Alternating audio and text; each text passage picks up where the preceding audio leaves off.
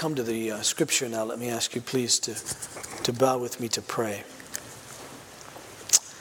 Father in heaven, again, we have in our very hands right before our eyes, you speaking to us. May we never take that for granted, but see these moments when we can consider these things together as your grace to us. So please help us now. May we listen well. May we apply it in such a way that's glorifying to you, and that is most certainly gain to us. This I pray in Jesus' name. Amen. We've read this passage of Psalm 25 responsively. Thus, I want to just read one verse of what we read, and that be our place of consideration this morning primarily. And that is verse 14 of Psalm 25. Verse 14 of Psalm 25. Hear the word of God. The friendship of the Lord is for those who fear him, and he makes known to them his covenant. Let me read that again. The friendship, some versions may have the secret or the mystery, other versions that the Lord confides in those who fear him. And this version, the English Standard Version, puts it, the friendship of the Lord is for those who fear him, and he makes known to them his covenant. Now, as we begin this fall, I want to do something a little different than what I often do. Similar but different. That is to say that I'm not going to take up a particular book of the Bible right now and go through it in consecutive Sundays. But rather I want to take a biblical topic, not an issue, but a biblical topic, something that I think will help us put everything else in context. And I want to do that over the course of the next number of weeks. It may take us, I hope, at least, I trust, until Advent, and then we'll kind of spin from this during Advent season.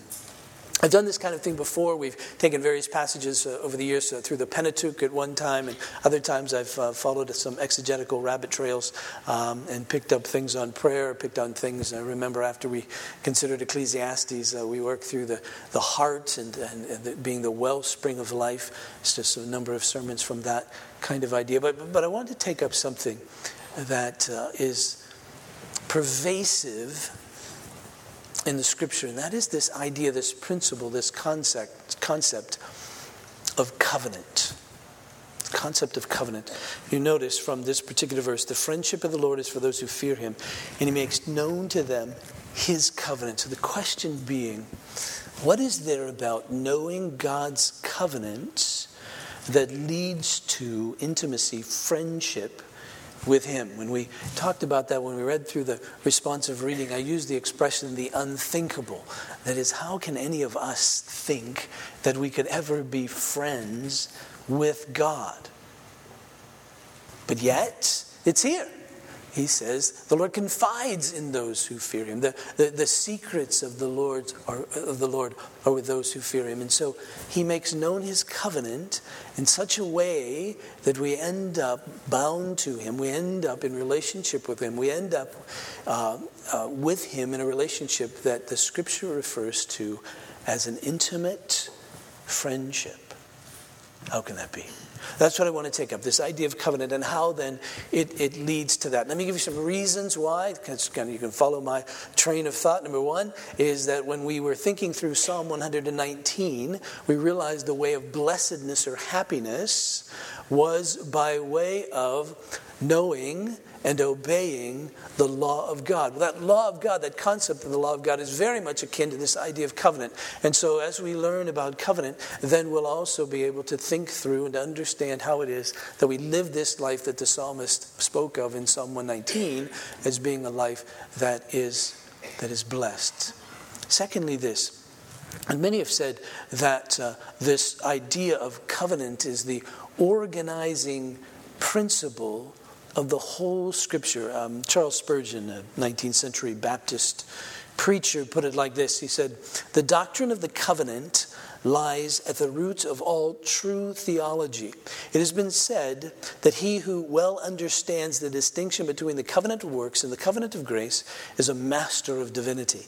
I'm persuaded that most of the mistakes which men make concerning the doctrines of the Scriptures are based upon fundamental errors with regard to the covenants of law and the covenants of grace. So Spurgeon, a great man of God, said that this was an organizing principle of all of Scripture. It's the root of really understanding God. So that's why I want to take it up. Now, I did take this up about 10 years ago on our Wednesday night suppers, but I did it with an eye, just as kind of an overview, with an eye of bringing it into the context of worship. A number of you over the last year have actually asked me to do this, and so that's what began my thinking about it. And a number who weren't there then, who listened to some of those messages, said, why don't we do that on a Sunday morning? Now, when I shared 10 years ago, I made mention of this. And this is somewhat irrelevant to you, but I'm going to share it anyway, just so you know from whence I come. And that is that of all the things I know, which aren't very many, but of all the things that I know about the Scripture, this for me is most foundational. I can honestly say that about 35 years ago, I was 7. About 35 years ago, coming to understand covenant in the context of God and us, covenant and God's dealing with His creation, literally transformed my life. I grew up in the church, just like many of you, and certainly our kids in our church. I grew up in a good church. I grew up learning the right kinds of things, and all of that, no doubt, it was exposed even to this whole notion of covenant and all of that. But, quite frankly, as we grow up as kids, we don't always grasp everything that we're taught. Sometimes what we teach our children is somewhat what we do in premarital counseling. You listen to it, but you don't yet have a category in your brain to apply it, but it's there. And so it's good to be there. And then, so testimonies of our kids, even as they go off to college and so forth, they go, oh, wow, I finally get it. Well, yeah, it's not utterly new. It seems new. They've been hearing it all their lives. But now they've reached a place in their life cognitively. They've reached a place in their life mature-wise. They've reached a place in their life in their relationship with God and experiences and all of that. And now it's collided, come together. And sometimes it clicks at 17. Sometimes it clicks at 20. Sometimes at 30. Sometimes who knows what. But it comes together. And that, for me, is a time when it came together. As I've shared with you before, I won't go into all the details, had an accident with my eyes, so that both of my eyes had to be covered for about a week. And a friend of mine, to keep me occupied and keep me sane, gave me some messages that were on cassette tapes. I'll explain what that is to some of you later. At least they weren't 8 tracks. I know. Connie has some of those. There you go. But on covenant, and as I listened and listened and listened, it's as if all of the stepping stones from Genesis to Revelation appeared. And I said, oh, yes.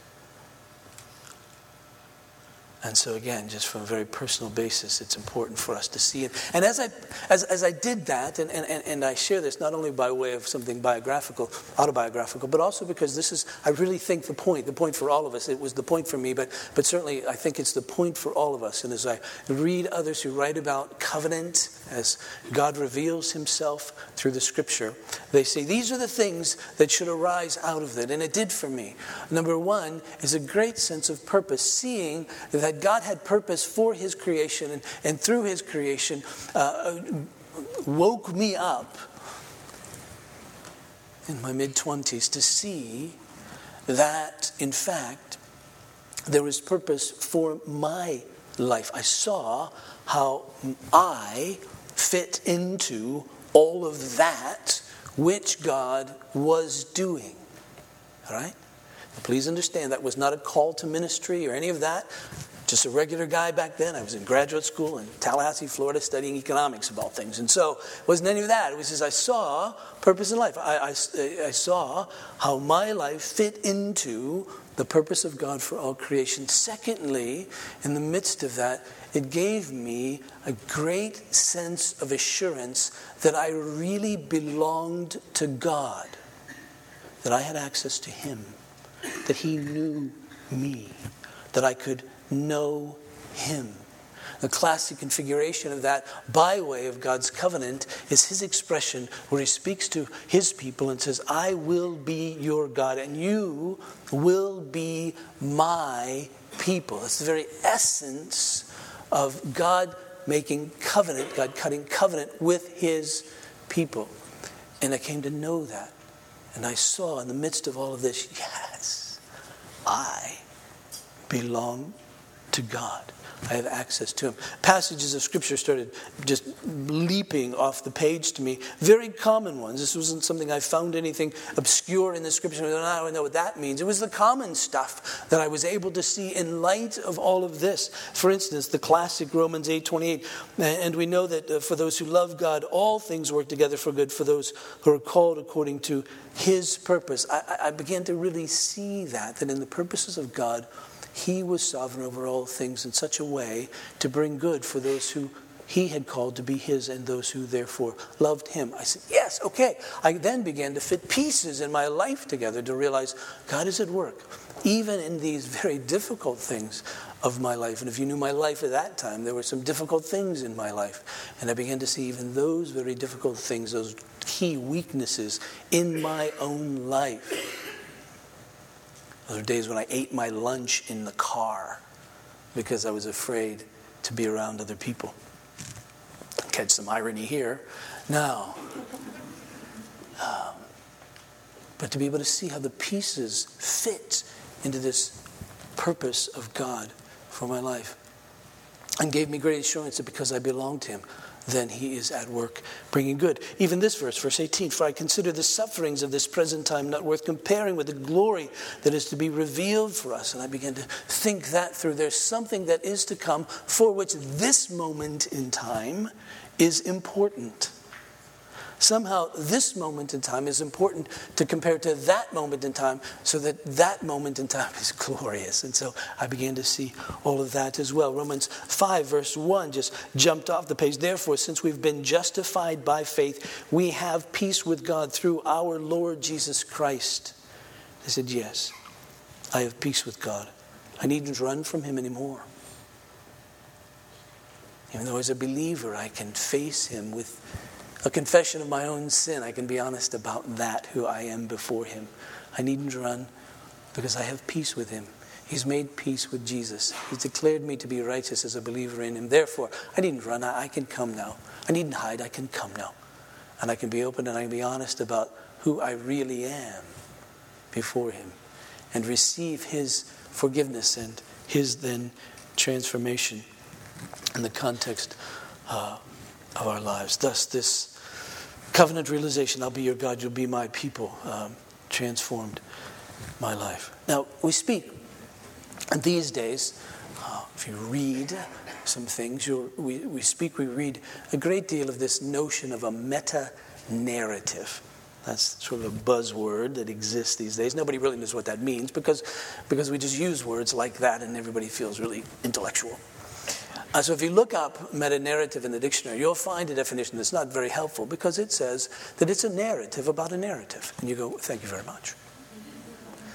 But when we talk about a meta-narrative, we're talking about the big narrative. We're talking about the big story. We're talking about about that narrative, about that explanation, about that story, about that history, that everything else fits into. That is to say, if you understand this, then the particulars, the pieces fit into that one. And you can't really understand the pieces until you understand that one. I don't know if you've had experience in people's lives and you first meet them and you find out these little facts of their lives and you scratch your head and you go, that's really strange. But then you learn about their whole life. And then you put those particulars in that whole story of their life and you go, I get it now. It's not so strange after all. But you see, once we learn this big unifying narrative or story, as it's called, I don't like the word story personally because it's probably my generation. Story to me sounds like something made up. And people says, tell me your story. I think they want me to lie to them. But I know they don't. And so I try not to. But this sense of this whole big picture, this unifying narrative that holds everything else together. And until we get that, you see, it's very hard to understand the particular pieces. I've found in my own life, and still find unless I'm thinking rightly, that it's hard for me to understand the particulars of my life unless I understand the big picture as well.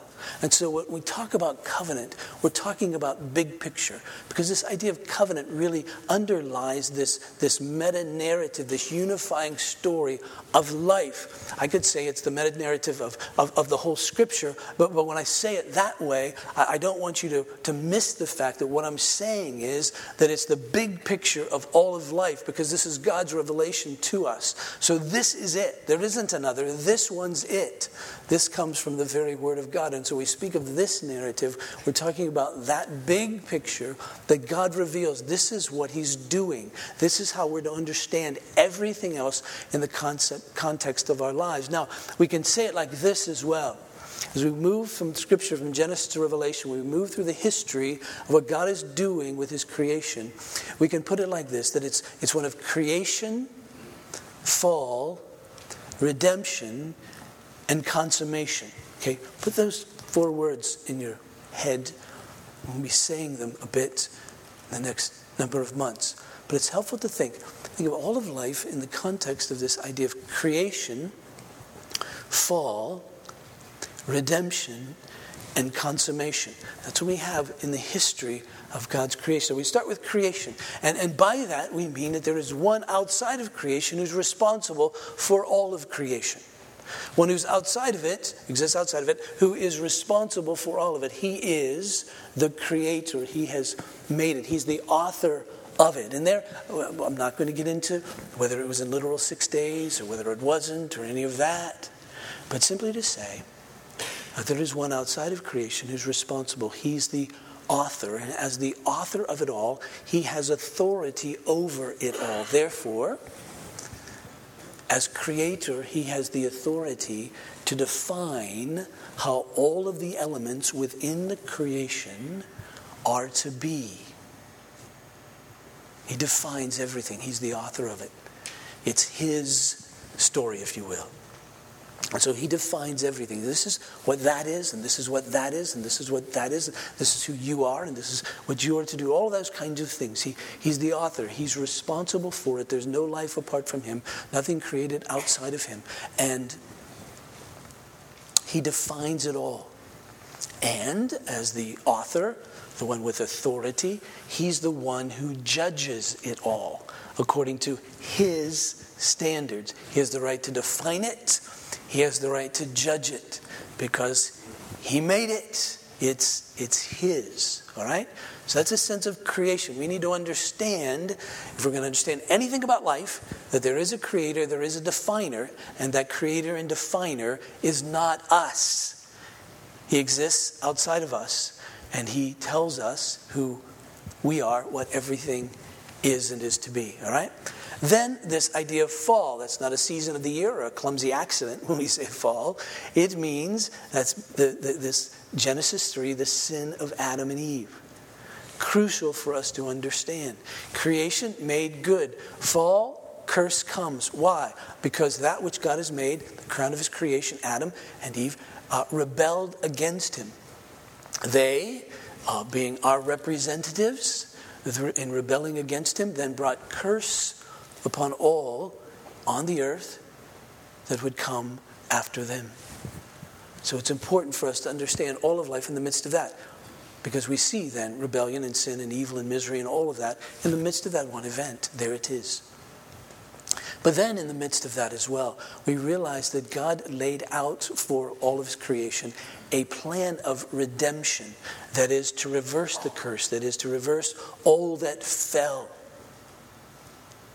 Now, we remember it from Genesis chapter 3, verse 15, when He speaks of one who's going to come from the seed of the woman to crush the head of the serpent and all of that.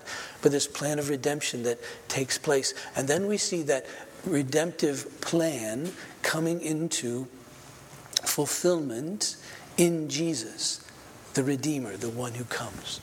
And then a day is to come when all of that will be brought to fruition, a day of consummation, when all of it will be brought to fruition, when everything will be set right, when the earth will be renewed to be as it would have been had Adam never sinned. All right? So that's now, I say that to say, underlying all of that is this notion of covenant.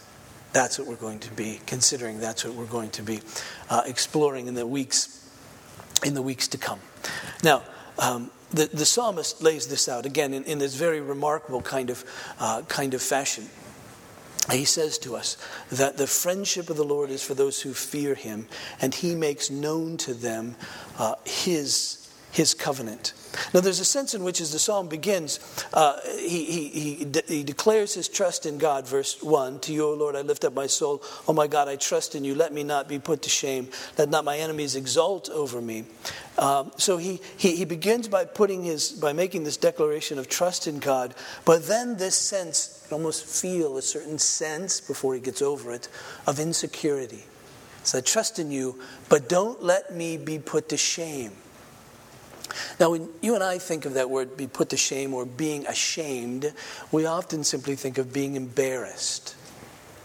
We've done something foolish, so we're embarrassed. Or having a sense of guilt. We've done something wrong, and so we're embarrassed because now we have this sense of guilt.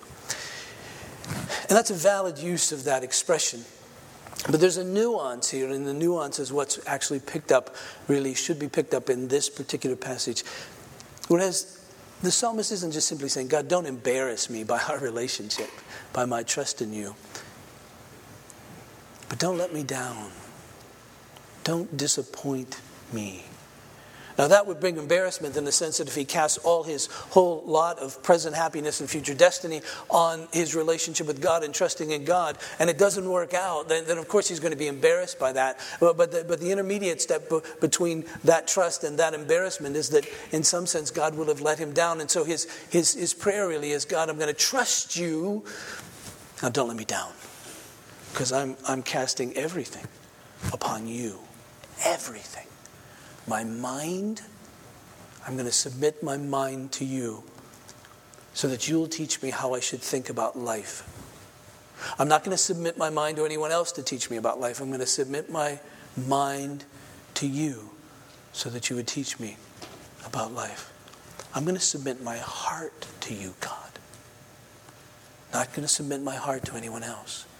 So that all of my affections, that which I value, that which I love, that which I hate, that which I think is good, that which I think is bad, I'm going to submit all of that to you. I'm going to submit my emotions to you and how I should feel about these things. So God, I'm laying my mind and my heart at your feet. I'm saying that you're the way to go here, and there's no other. In fact, I'm giving you my strength. All that I do in my whole life will be submitted to you. I'll do that which you call me to do. I'll do that which you say I should do. And I'll put all of my strength to that. In fact, I'll be depending upon your strength to strengthen me in order to live this life. So I submit to you all of my heart, all of my mind, all of my strength. God, I submit to you my very soul. Everything there is about me from here until eternity and throughout is yours, God. And if you don't deliver, I'm sunk. That's in essence what he's saying. Don't let me down here. And so the question is, why would David even bring that up? Well, two reasons, really, as he expresses this in the psalm. There may be more, but at least these two. Number one, he knows that he faces enemies who could do him in. And secondly, he knows his own sin, which could do him in. Notice the enemies portion of this in verse 2. Oh my God, I trust in you. Let me not be put to shame. Let not my enemies exalt over me. And so if you're a reader of the Bible, especially a reader of the Psalms, you know that David had enemies all the time. And those enemies existed for various reasons, not the least of which is because he was God's man. And so they came against him because of that. And so he says, don't let your enemies triumph or exalt over me. Again, in verse 19, he says, consider how many are my foes, and with what violent hatred they hate me. And so he says, okay, God, they hate me because of you.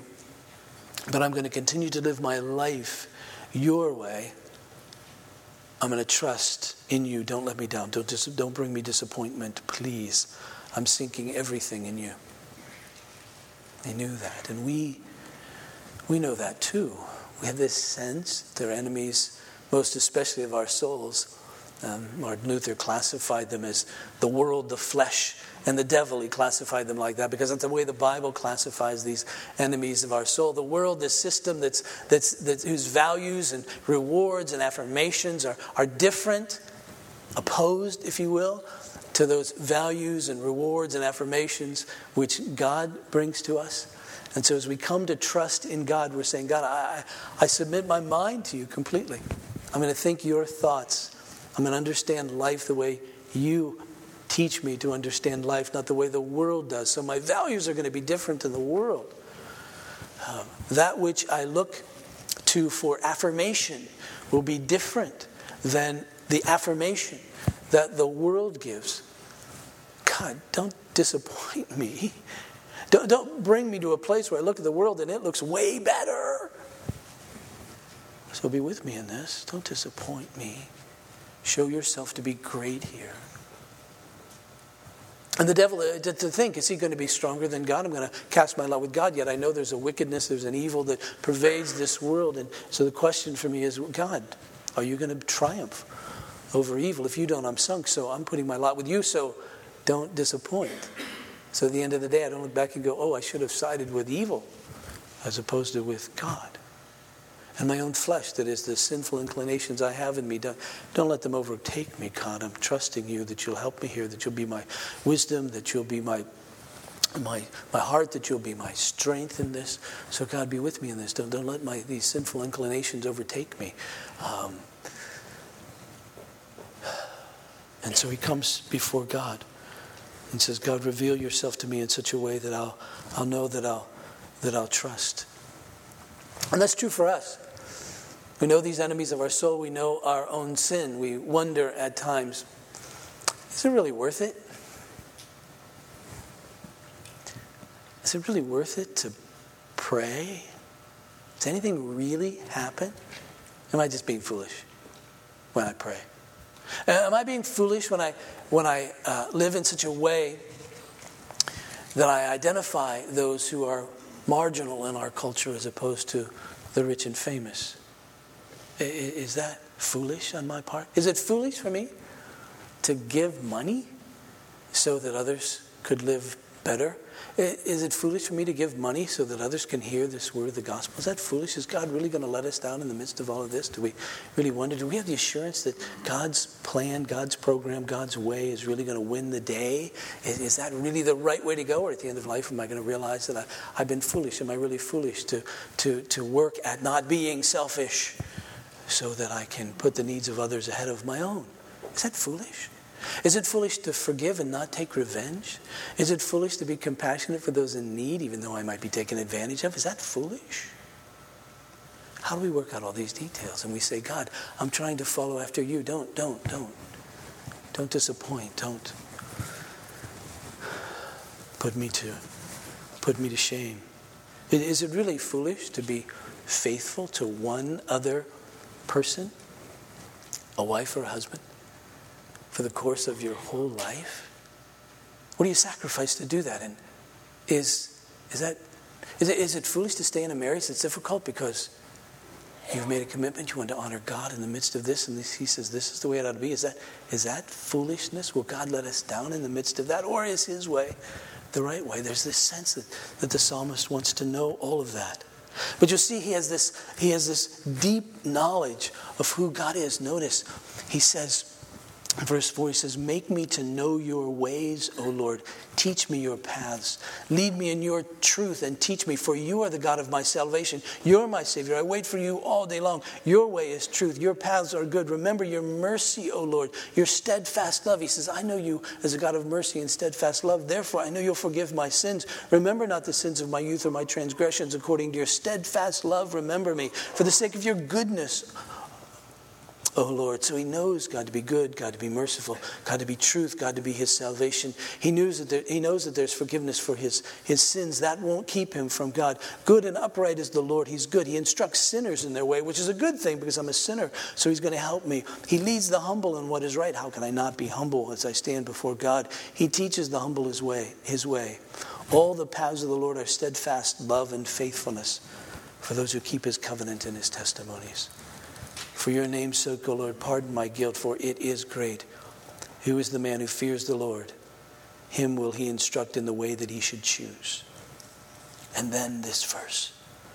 The friendship of the Lord is for those who fear him, and he makes known to them his covenant. I collapse in front of that. It's just beyond my comprehension. To be one who has this intimate relationship, this intimate friendship, if you will, with God.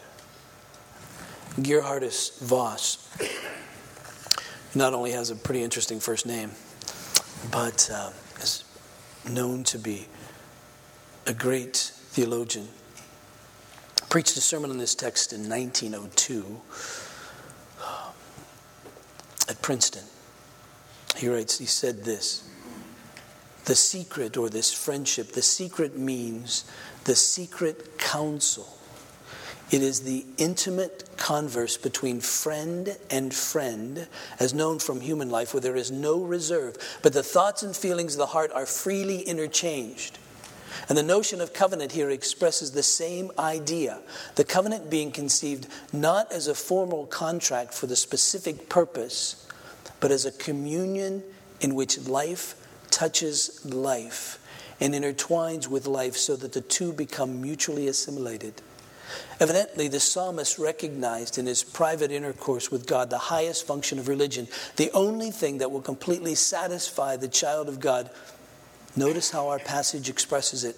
The secret intercourse of the Lord is with those who fear him, and he will teach them his covenant.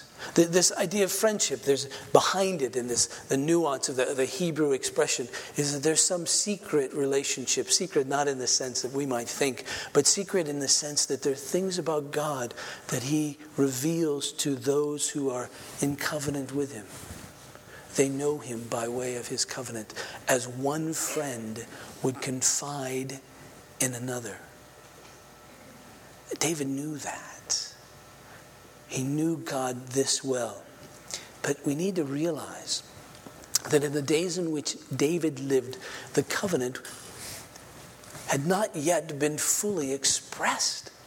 It hasn't yet been fully expressed because we haven't reached the utter consummation of it, when we'll see the Lord face to face and see everything come to be as it is to be. But David knew it in a certain way. But yet still, in what we call this old covenant, we know it even more intimately than he, for Jesus has come. And he had a friendship, this relationship with God, where he understood God in such a way that he knew, even in the midst of enemies, that God would triumph and he would triumph in God, that even in the midst of his sin, he would be forgiven and thus still belong to God. He knew that. We should know it, frankly, better than even David did. Because you see, this is really the longing, the real longing of our souls. I read in our call to worship this morning from Psalm 27. The Lord is my light and my salvation. Whom shall I fear? The Lord is the stronghold of my life. Of whom shall I be afraid? In other words, because I belong to God, there's nothing can come against me, really. And so verse 4, David writes, one thing have I asked of the Lord, that I will seek after. Now think about that. If you could ask one thing of God, what would it be? What would it be? If you could ask one thing of the Lord in the context of your own life. Here's what David says that one thing was. This is poetry and all of that, and I get he probably had a point A, B, and C to this. But one thing I've asked of the Lord that I'll seek after, that I may dwell in the house of the Lord all the days of my life, to gaze upon the beauty of the Lord and to inquire in his temple. About what is David planning to inquire when he is in the temple of the Lord?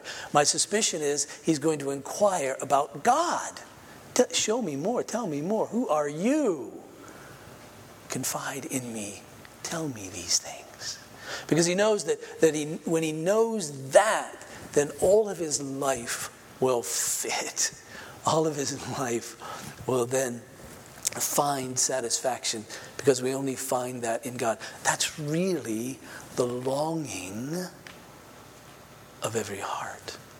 Now, we suppress that truth, and so we go after it in all kinds of ways that we shouldn't. But in fact, that's really the essence of the heart of a human being, is to be that, to know, to gaze upon God. Verse 8 of this passage, you've said, seek my face. My heart says to you, your face, Lord, do I seek. Hide not your face from me. Psalm 63. David puts it like this. O God, you're my God. Earnestly I seek you. My soul thirsts for you. My flesh faints for you, as in a dry and weary land where there is no water. So I've looked upon you in the sanctuary, beholding your power and glory. Because your steadfast love is better than life, my lips will praise you. So I will bless you as long as I live. In your name I will lift up my hands. He says, this is the only thing that can satisfy my life, God, is to know you. To know you. Psalm, 84. Verse 10. The psalmist writes, for a day in your courts is better than 1,000 elsewhere. I'd rather be a doorkeeper in the house of my God than dwell in the tents of wickedness.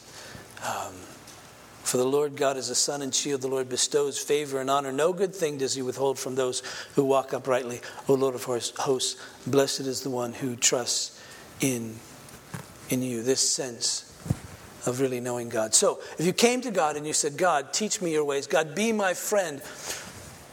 Tell me your secrets. What would he say?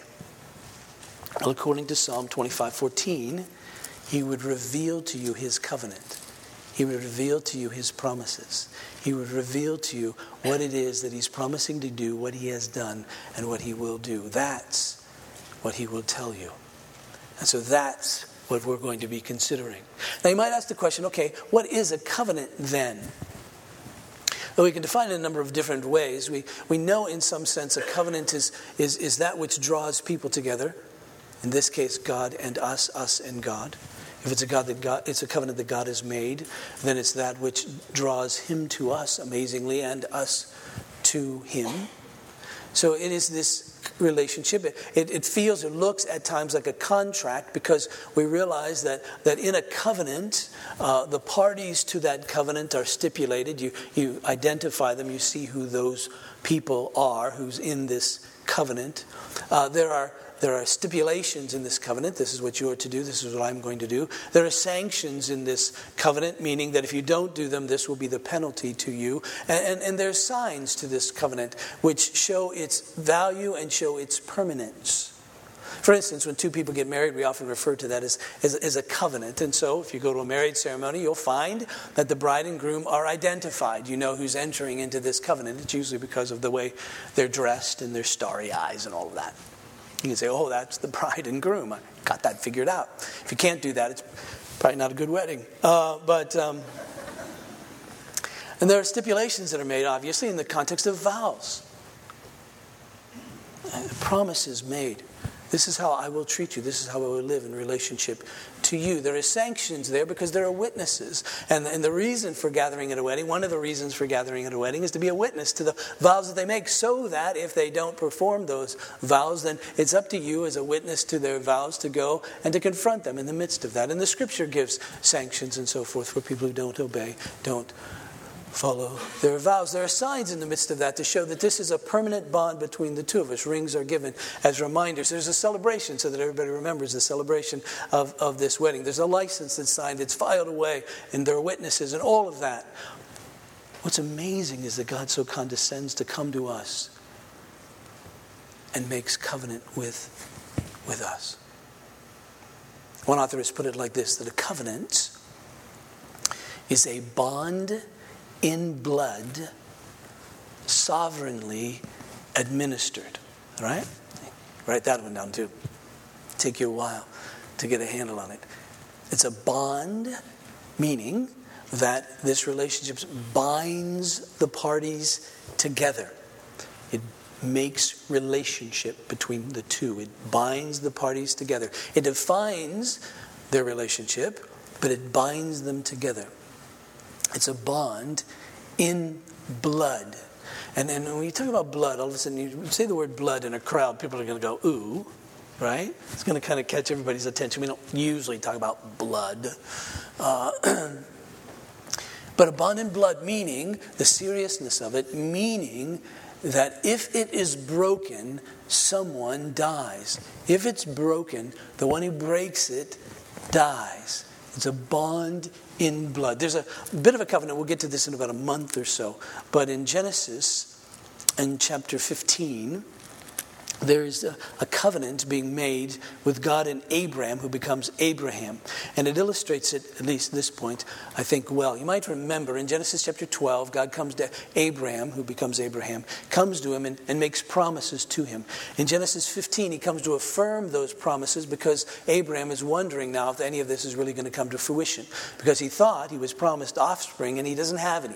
And so God comes to him and speaks to Abraham about how he's going to be his shield, that his protector, his great reward, his wealth, and all of that. He's going to be the benefactor of Abraham's life. And yet Abraham reminds God, hey, you promised me that I'm going to have offspring, and I don't have any. And so God reiterates the promise, and now he seals that by way of this covenant, a bond in blood sovereignly administered. And so basically it goes like this, verse 12.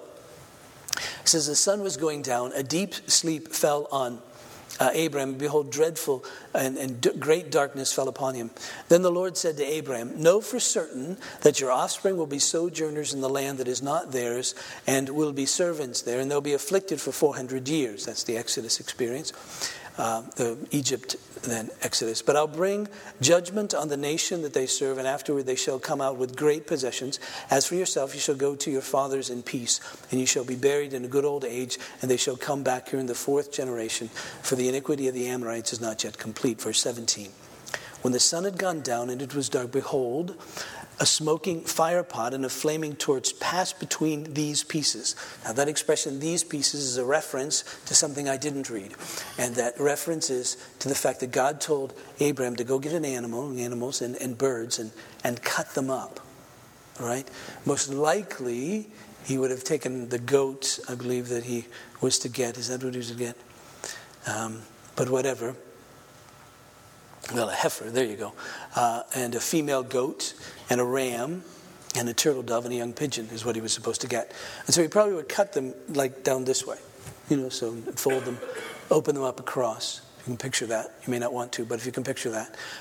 So you have, one eye on one side and one eye on the other side. That kind of cut that way. And there they were. And it might seem odd, but remember, this is a bond. It's a binding Abraham and God together in such a way that it's a bond in blood, meaning that if either party, God or Abraham, disobeys or doesn't complete the terms of the covenant, then that one would die. And so that's the significance of it. So when the sun had gone down and it was dark, behold, a burning firepot and a flaming torch passed between these pieces. On that day the Lord made a covenant. Now that little expression, made a covenant, is one that really could be translated, and probably would be if we were in a different culture, that the Lord cut a covenant. Covenants were cut. The word made there really does mean to sever with a knife. To cut. He cut a covenant, meaning it's a bond, but it's in blood. The blood is shed. Something is cut to say that if either one of us disobeys or breaks this covenant, then we would die. The Lord made a covenant with Abraham, saying, to your offspring I give this land from the river of Egypt to the great river, the Euphrates, and so forth and so on. So God reiterates his promise to Abraham at that point. But it's a bond. It brings the parties together in blood, saying that if we break this, somebody dies. That's how serious it is. God pledges himself. Condescends, we could say, to pledge himself by way of this ritual to say that if I break this, I'll die. How serious is he about his promise?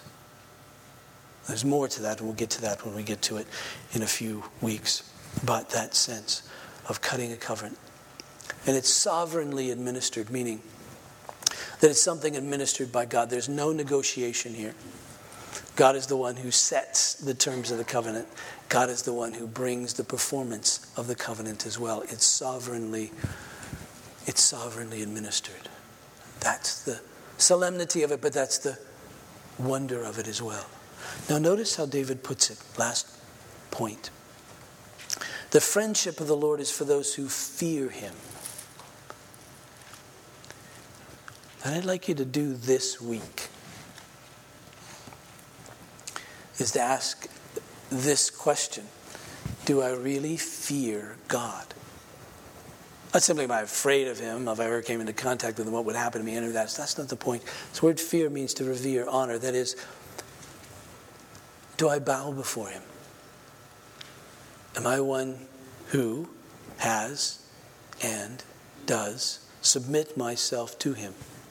Mind, heart, strength, soul. Is that true for me? Am I one who says, God, you're God, I'm not? God, I submit my mind to you for you to teach me. God, I submit my heart to you so that that which you value, I value. That which you think is right, I think is right. That which you think is wrong, I think is wrong. I submit my heart to you. I submit my strength to you, my whole very being, my life, my soul, my eternal destiny. I submit all of that to you because you're God.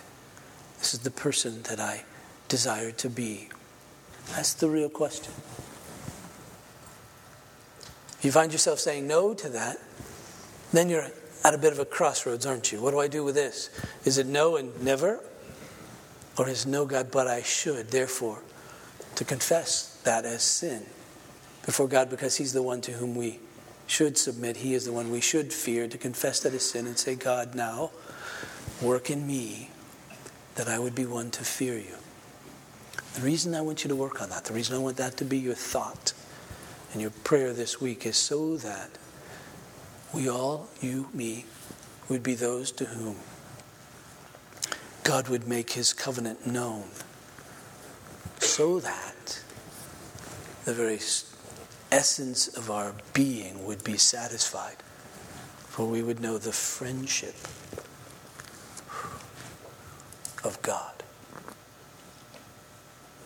Let's pray. Father, pray, God, for me, for us, that we would be those who fear you. I know there's none of us here that would be on the bandwagon to say, hey, I fear God. That's that. We all know the struggle we have because of the sin that resides within us and the world that presents temptations to us and the evil one who comes to try to make all that look good. But still, Father, I pray for me, for us, that we would be those who would say, yes, I know that God is God and I know that I'm not. My mind is to be submitted to him. My heart is to be submitted to him. My strength is to be submitted to him. My very soul submitted to him. All of my life, his. That we would come and ask for forgiveness when that isn't the case. And ask, God, that you would strengthen us, work in us in such a way that we would fear you. And then, God, we pray that you would make known to us your covenant. How it is that you relate to us, we to you. How it is that you relate to your creation, your purpose for creation, and all of that, and where all this is going. And that you would teach this in an unthinkable fashion as a friend to a friend. Help us, we pray. Father, we'd be remiss as we gather not to mention those in particular needs. So we pray for the needs of those in our congregation. We pray for Melissa Foster as she faces surgery tomorrow in this situation of a torn lining in her aorta. That you would be with her. And those doctors, we pray for Clay Belcher and his family as he's with his mom as she faces what seem to be her last days. So, Father, I pray that you would be with Clay, enable him in his family to minister well to his mom and they to each other in such a way that you're glorified in that. Thanks for the good report from Peggy Gabler's situation this week. Father, we're grateful for that. We know there are other needs, Father. And so we pray that you would come and help bring healing, strength, understanding, that we, your people, who trust in you would never be disappointed by that which you bring to us. So help us. This, God, we pray. In Jesus' name, amen. Please stand for the benediction.